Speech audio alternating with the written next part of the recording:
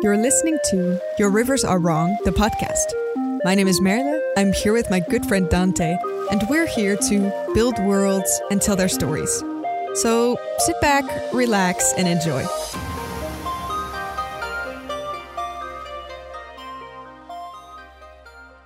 Hello, good morning, afternoon, and evening, one and all. Welcome back to the Your Rivers Are Wrong podcast. I'm one of your hosts. My name is Dante. And I'm the other host, and my name is Merle. And today, as we always do, we're going to talk about and break down some of our favorite aspects of world building, a hobby we both share and hope to share with you. How's your week been, Merle? Anything come to mind? Any errata to go over before we hop into our topics? Maybe not errata.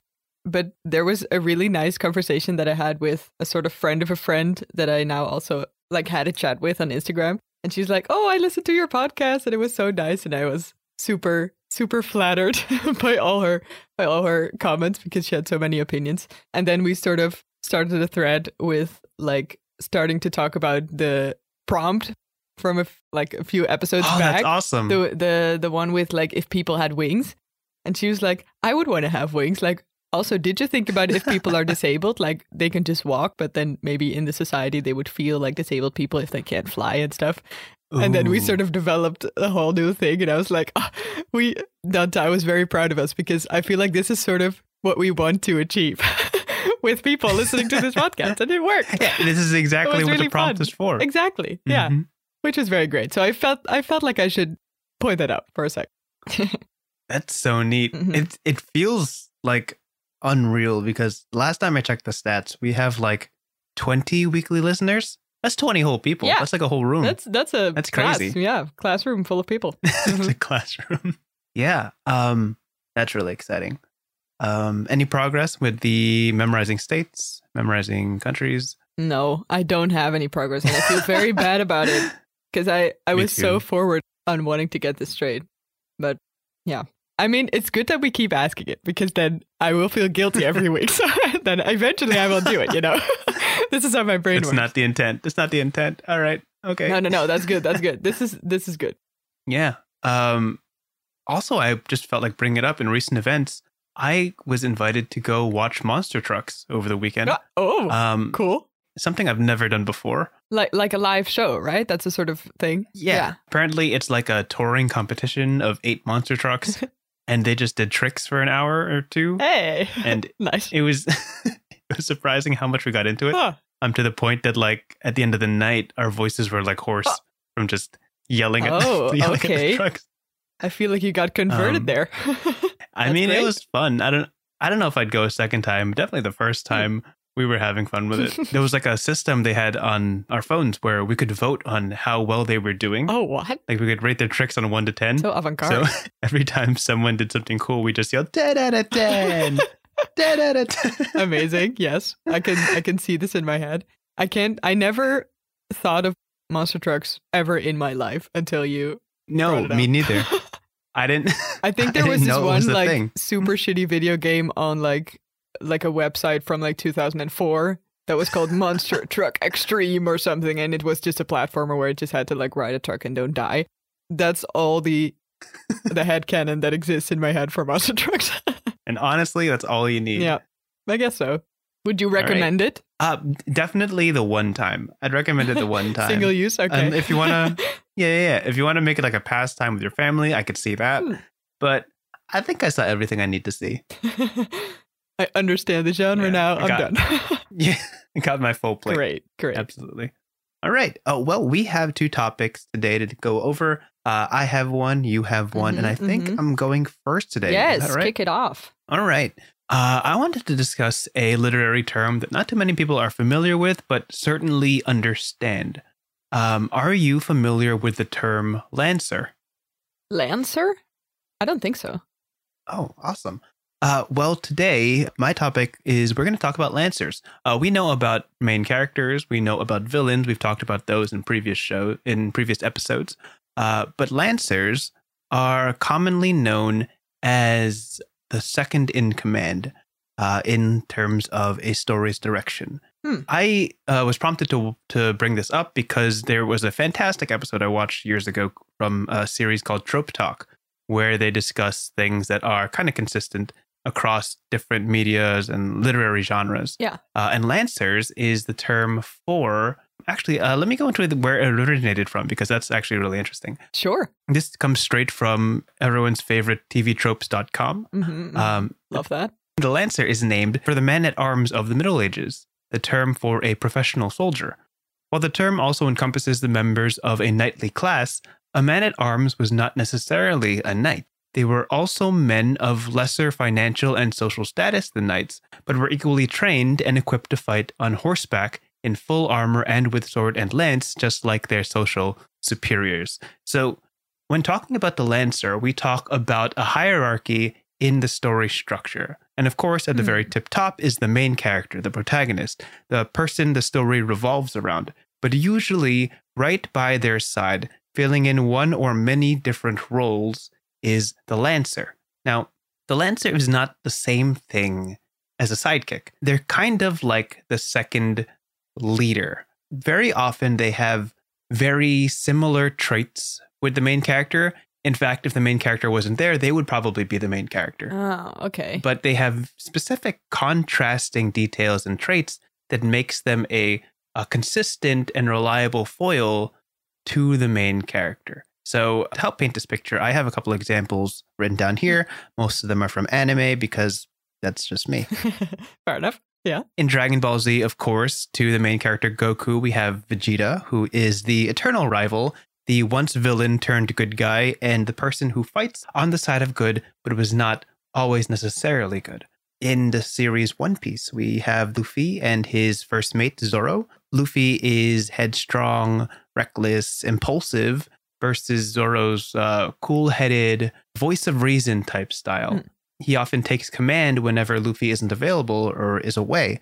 If we want to turn to Avatar, it doesn't necessarily have a very strict Lancer throughout the entirety of the series. In the At Last Airbender, Katara fills in the role of Lancer, as in a differing opinion from Aang, a responsible voice versus his often recklessness. And then later on in the series, the role of the Lancer is more taken on by Zuko, who, in siding with Aang, becomes this foil where they both want to accomplish the same thing, but in very different ways. And of course, in Legend of Korra, it starts off as Mako and then eventually transitions the Lancer position into Asami, who plays as Korra's voice of reason, partner in crime, often the brains to her brawn in terms of what they want to accomplish. Yeah.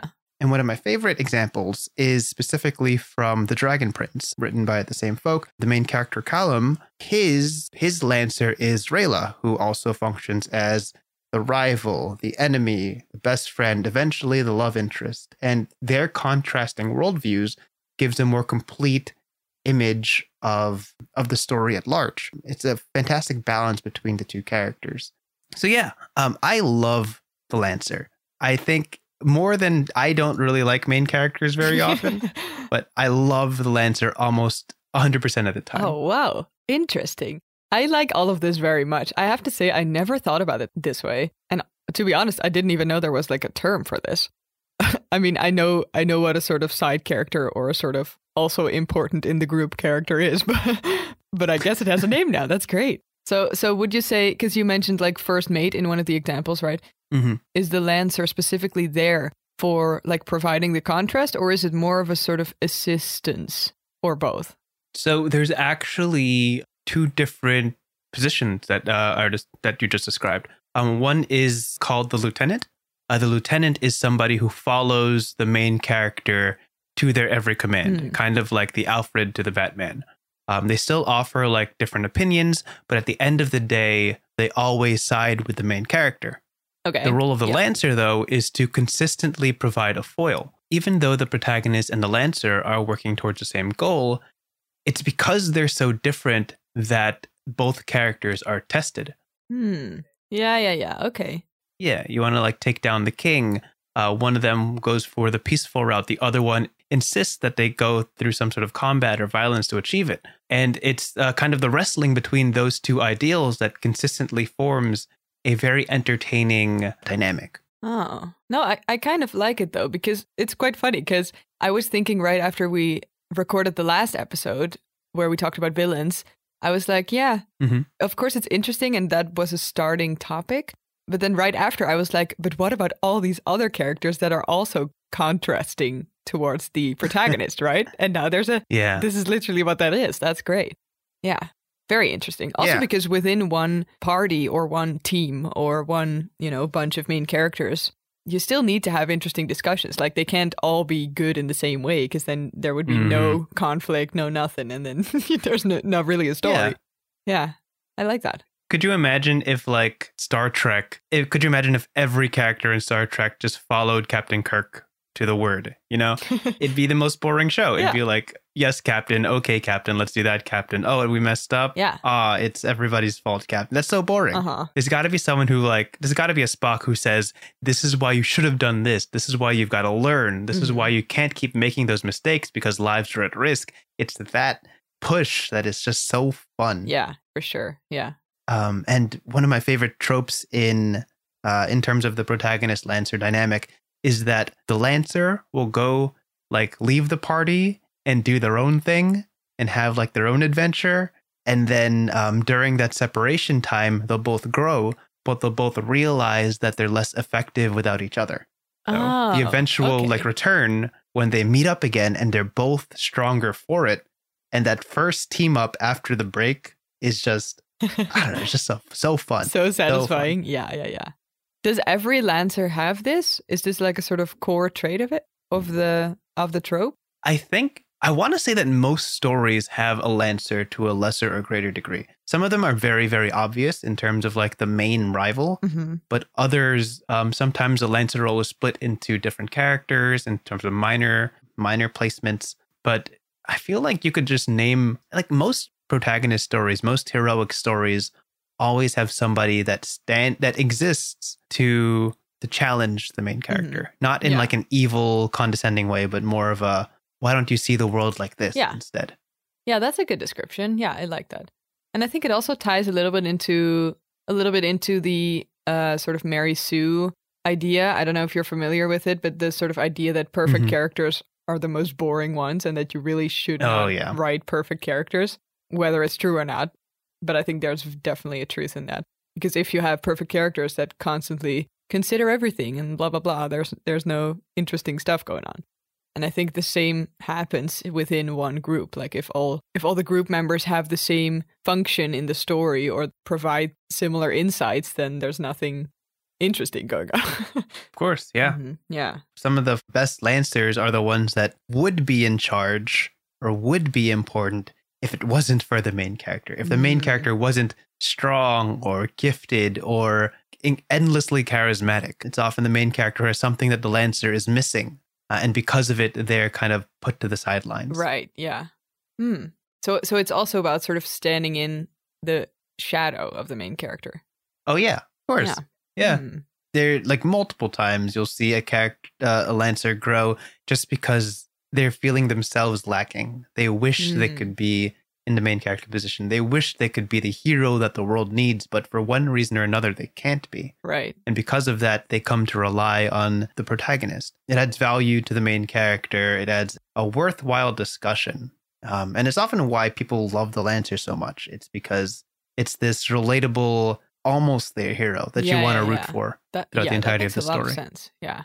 This also reminds me of one thing that I always love when they do that with characters, that very often the main character in a hero's journey is sort of unprepared for their fate. And another character is super prepared and has been training their entire life or has been set up for this, you know, and then they're not the prophetic one. And they're not the chosen one. Yeah, they're not the chosen one. And then there's always this sort of grudge sort of dynamic, but yeah. I always love that when they do it. And I think that's also then very much a Lancer. Well, I mean, depends which way they're going. Like if they're becoming part of the sort of main character's clique, then I guess it would be a Lancer. Yeah.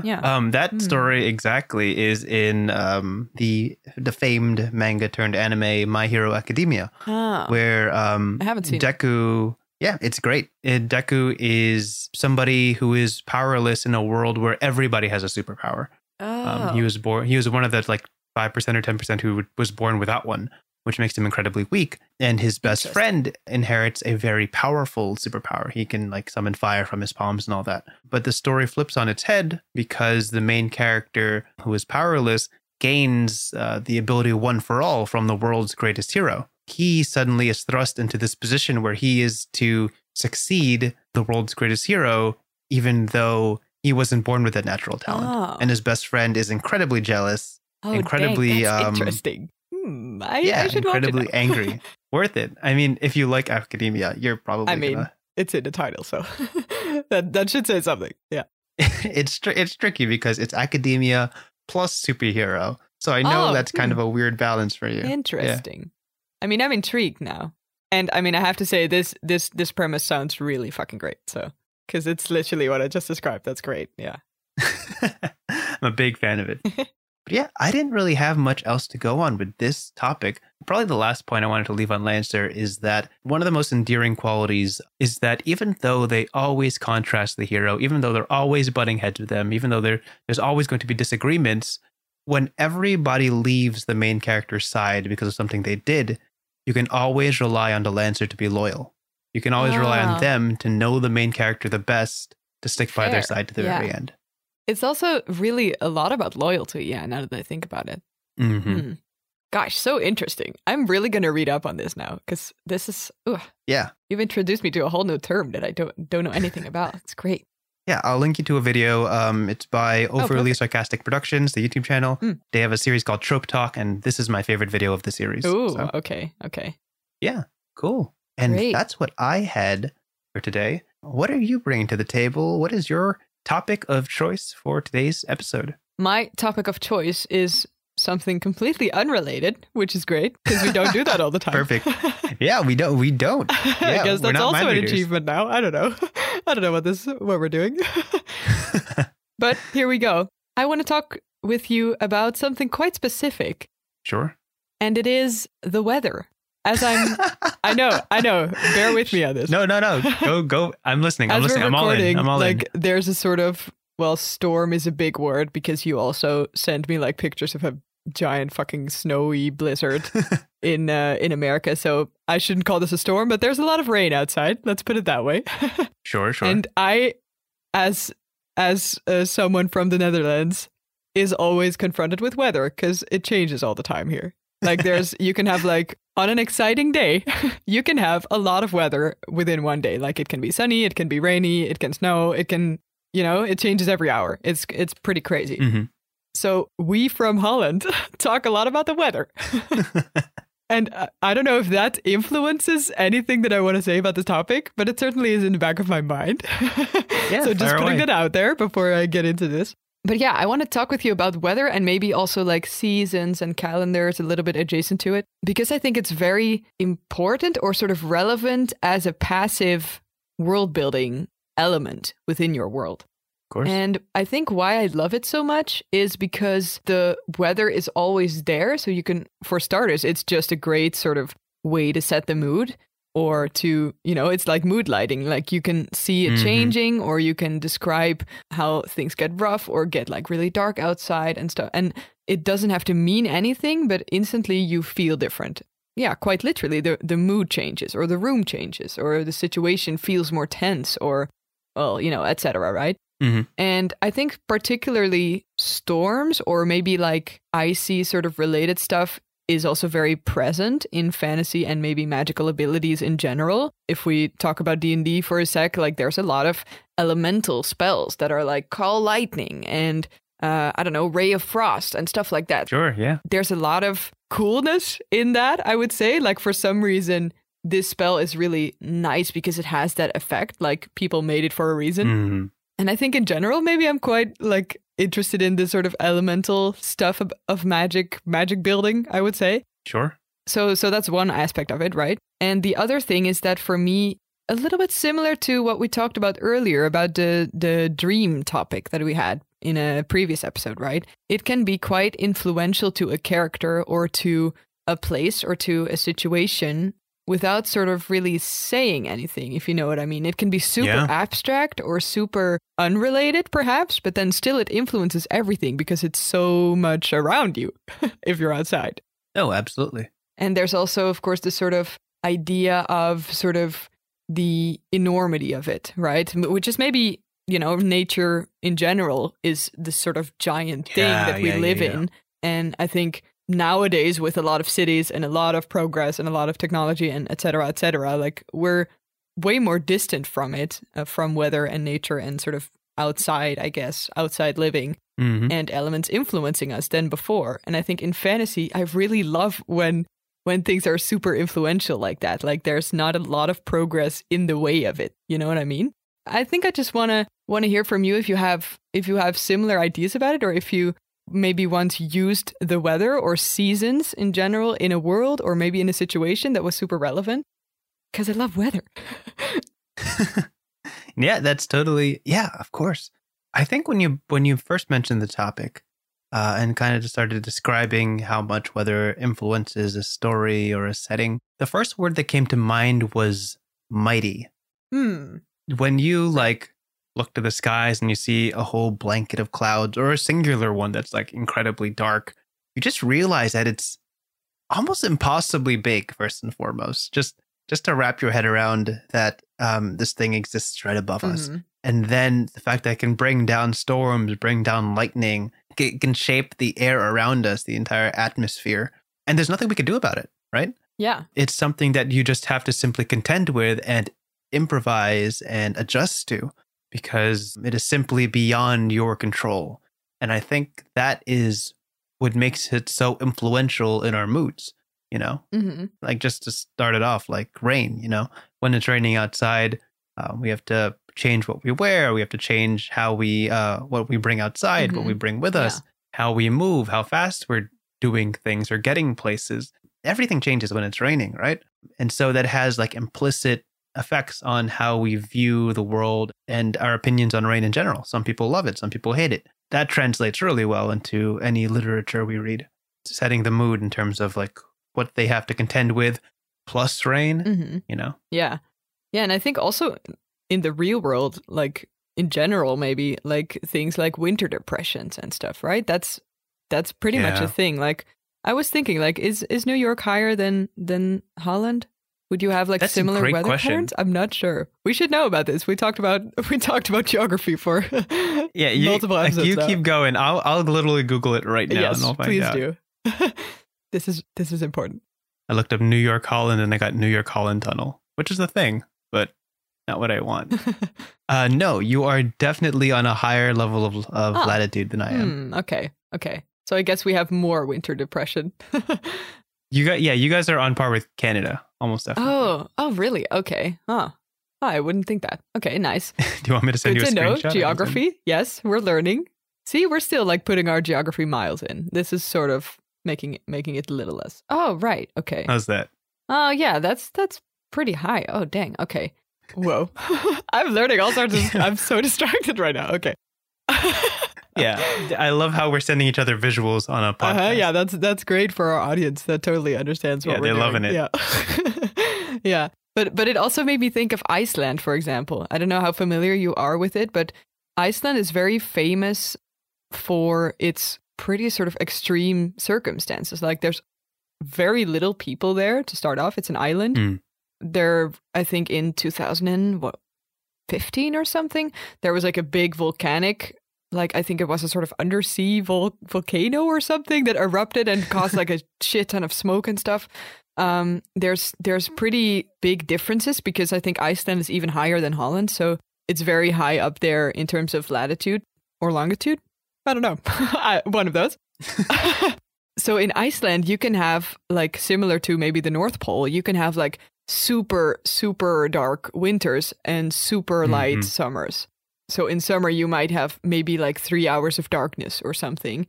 And in winter, you would have 3 hours of light and that's it. Yeah, it's bizarre. I barely understand how people can live there. I guess if you're used to it, it's different. And I think one time I read an article about someone who moved there or a YouTube video or something. And she talked about this similar thing, that because the sort of conditions are so extreme, everything is sort of related to it. And it influences your entire day, your sort of structure of living, your, the way you build your house and the clothes you wear and how many firewood you need and stuff like that. The writer also said that it made it very sort of, on the other hand, very cozy or very intimate or sort of special to be in such a bizarre circumstance because we are so tiny and so sort of used to normalcy, I guess. Yeah, I don't know. And I really love that idea. And specifically because it's very merciless, I feel, too. I mean, it can be very merciless. Yeah. Like, I don't know, one hurricane and then an entire city is upside down, or 1,000 of people are dead. And there's a sort of intriguing sort of idea about that. Like, of course, it's awful, but in terms of, I don't know, if I look at it from a sort of artistic angle or something, or a world building angle for that matter, it is a sort of intriguing idea to be sort of at the mercy of this sort of violent force of nature. You know what I mean? Yeah. The weather is often a cornerstone to the infrastructure of any cities or towns that are heavily affected by it. Mm-hmm. Like, you build any winter village in the mountain and everything is different, from the animals that live around them to the vegetation that they can grow, what they have to hunt, what they need to wear, how they dress, how they act. All that is heavily affected by simply snow being in close proximity all the time, Yeah. Did you ever use the weather or maybe a season specifically for maybe storytelling or world building or for a character, perhaps? I remember it wasn't like a perpetual sort of weather thing, but I remember in my home campaign, I sent my party to a city that they had to kind of break and enter and retrieve something or prevent something from happening. Mm-hmm. But the end result was that they had to run because the city was being burned down by their enemies.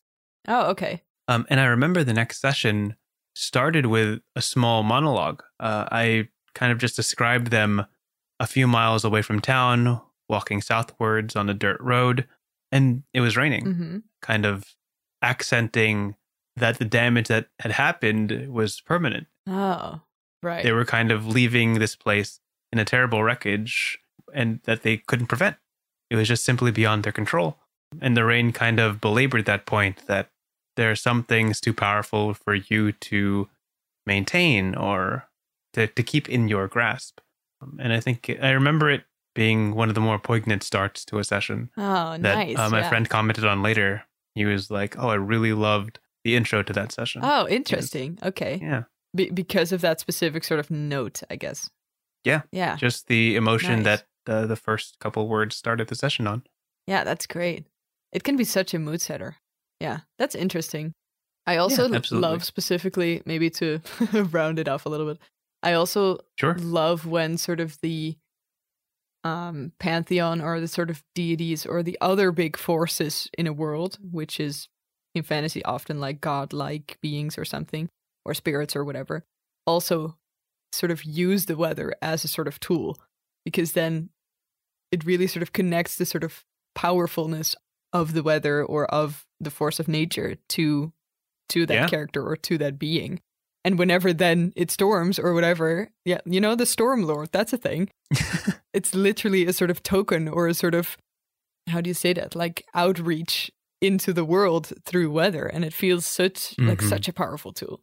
I love weather. Yeah, people who worship the Storm Lord back in the day, I don't blame them. After seeing a thunderstorm, I don't blame them at all. Isn't thunderstorm the best fucking thing? Aside from casualties and awfulness and stuff that also always happens with nature, disclaimer. Wow, thanks. Okay.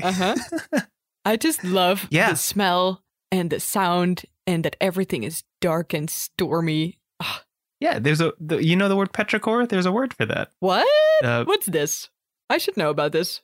Petrichor is the smell of the ground, or I believe it's specifically like concrete. After a rainstorm. What? Oh, petrichor. Oh, that's good. I will look this up right after we stop recording. That's a great word. Wow. But yeah, of course there should be a word for that. It's the best smell.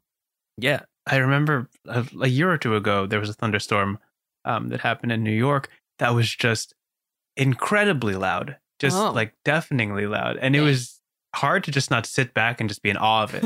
I remember before it came, like my dad and we were outside just sitting on the porch, like watching the clouds roll and the wind get stronger, like before the rain came down, and just everything looks so different and feels so different. to the point that like the air is intense. Yeah. You know? It's sometimes when you live in the city, you forget about that kind of stuff. Yeah, that's fair. I remember like one specific storm that in my mind was like the loudest one I ever experienced. But it probably also was because it was just very cool. And I was like 7. That's fair. And we were on a campsite. So we just lived in a tent for a week. And then this giant thunderstorm sort of swooped over us. No. And me and my brother shared a tent. And we just literally woke up from the sound of this booming, you know, in your body. And we were like, oh my God, what just happened? And then I was sort of like in awe and terrified simultaneously. And it was great. I still remember it as one of the top storms I've experienced, I should say. Yeah. Oh, yeah. Oh, again, before we can end this topic, I have to remember one more thing. Yeah. There was, I remember in high school, my friends and I were walking, we were eating somewhere and we were walking back to the bus. Thunderstorm happening, plenty strong. We were going through the streets, and I remember we were talking to each other. Two of us were, we were like 2 people were facing 2 people, and a lightning bolt struck the phone line. Oh. Yeah, struck the phone line right above us to the point that my two friends across from me saw the lightning bolt. I couldn't see it because I was turned away from it, but I could feel the heat behind me. Oh my God. What? That's wild. Holy shit. Like, obviously, like with ground wires, nothing like lit on fire, but like the brightness and the intensity and the heat was very, very, very close. Dang. That's horrifying and so cool. So cool. Dang. Wish it would never happen again. Yeah, Cool. I wish that too for you. Great. You know, it's a good story. Huh? I guess we're going on to our final prompt. Sure. Is that all right? Yeah. You got something this week, no? I do. As every week, one of us brings a topic to another, and they kind of have to build a world out of the prompt they're given. Today, we're going to kind of go with the same energy as last week. I really liked what happened. Okay. We just kind of were given a scenario and it kind of had to flesh it out.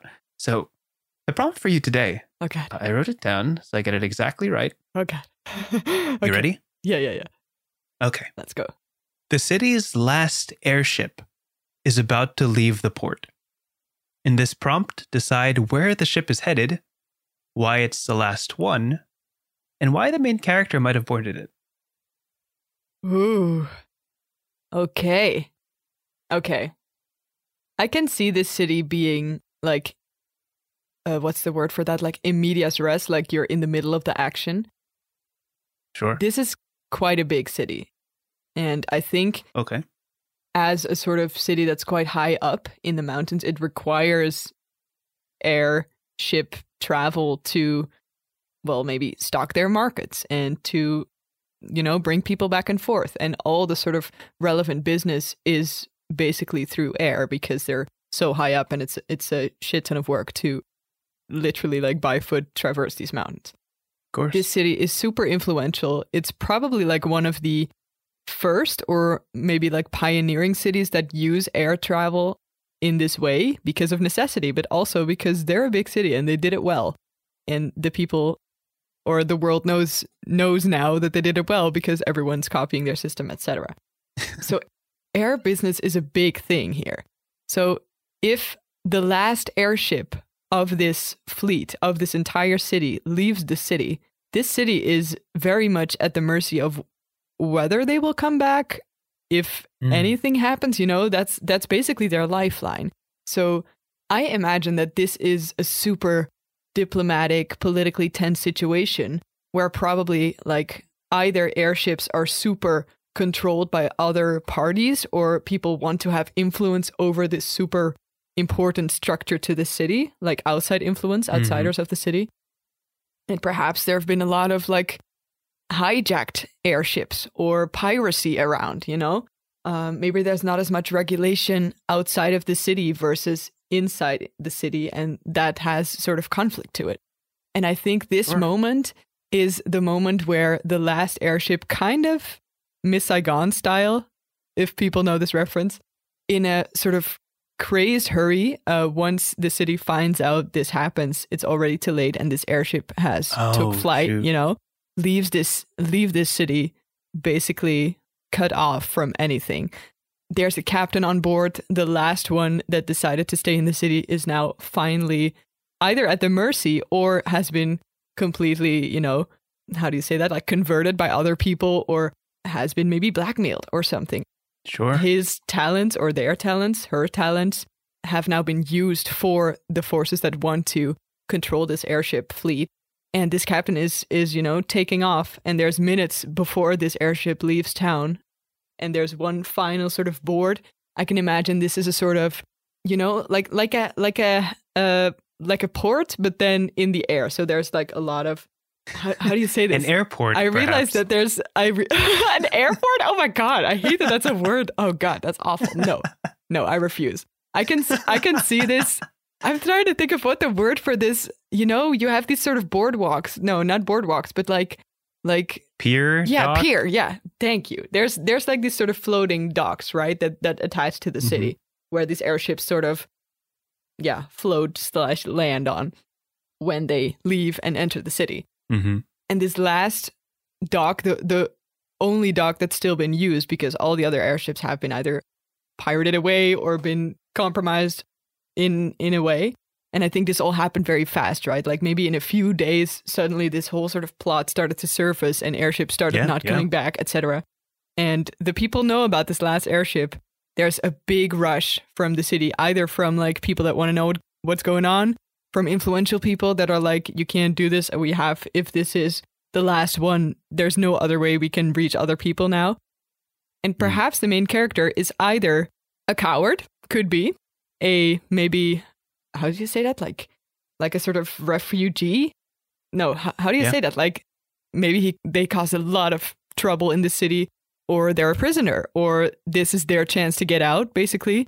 There's this last final sprint where he's sort of super cinematically like jumps off this dock and finally catches the one sort of final rail or something on the bottom of this thing and just sort of carries out Kiki's Delivery style, Sure. Or perhaps the main character is the one person that is able, from all these people in the city that are rushing to this airship to try to keep it grounded, I guess, is the one person that still is able to reach it before it takes off. And now there's this super crazy pirate plot, I guess, where there's one main character that's trying to fix this airship and all the other cast and people in this airship are basically the enemy. And that's a whole different story. Ooh. How about that? Love that. Did I answer all your questions? That. All right, let's write it, ship it. All right. Let's go. That was fantastic. Loved that. Oh. Yeah, I could see it. I could see the Titanic style music. Yeah. Leaving and for the crowd just bunching up by the docks watching it depart. Exactly. God, airships are so cool. I love that fantasy has them. Originally this was going to be like the last airplane, but like no, airship. Yeah. This is way cooler. So much cooler. I love it. Did I answer all your questions? I just yeah, that's everything. Oh, great, perfect. You said where the airship is headed. To like a diplomatic purpose or I guess so. Pirate Outside Central. Yeah, I guess it's more leaving. It's more about the city and the air rather than sort of the rest of it. Mm-hmm. But I have to say I'm not against a sort of hijacking plot on one remaining airship that's been captured by the enemy story. Sure, I'm not against that. Yeah, if you're ever in the market for a slice of life airship anime. There's something called not a slice of life. It's called Drifting Dragons, and it's basically an airship that specializes in hunting dragons, which is very different in this world than it is in most fantasy media. And it's just about the daily lives of the airship workers. Oh, dang! And how they go about their business and going from town to town. Yeah, and it's an really anime, relaxing, you said? Or what is it? I believe it's on Netflix. It is. It's definitely an anime. Oh, okay. I don't remember who makes it, but yeah, we'll definitely look that up. Sounds great. Yeah, one of my favorite things from it is the soundtrack, which I use in all of my campaigns because it's so really like high flying and adventurous. that's very good. Atlantis style. That's a good kind of soundtrack. I'm not gonna lie. Dang, I love it. Yeah, and with that, I guess we're gonna wrap up today's episode of Your Rivers Are Wrong. Whoa! Thank you so much for tuning in. This was a wonderful time as always, and we'll see you next week. Mm-hmm. Same time, same place. Have a wonderful weekend, as this comes in on Friday, right? Have a wonderful weekend, have a wonderful month, year, and everything else. Wonderful time in general. As always, sure. It's just a wonderful time in general. Yeah. And as always, remember, your rivers are wrong. Mm-hmm. Yep, they're wrong. You heard it her first. Have a good one. Thank you so much for listening to this episode of Your Rivers Are Wrong. If you have any questions, comments, or ideas for future episodes that you'd like to hear us cover, feel free to contact us at yourriversarewrong@gmail.com. Our intro and outro music is written by Maarten Schellekens. Thanks for that. And again, thank you so much for listening. We hope to see you at the next one.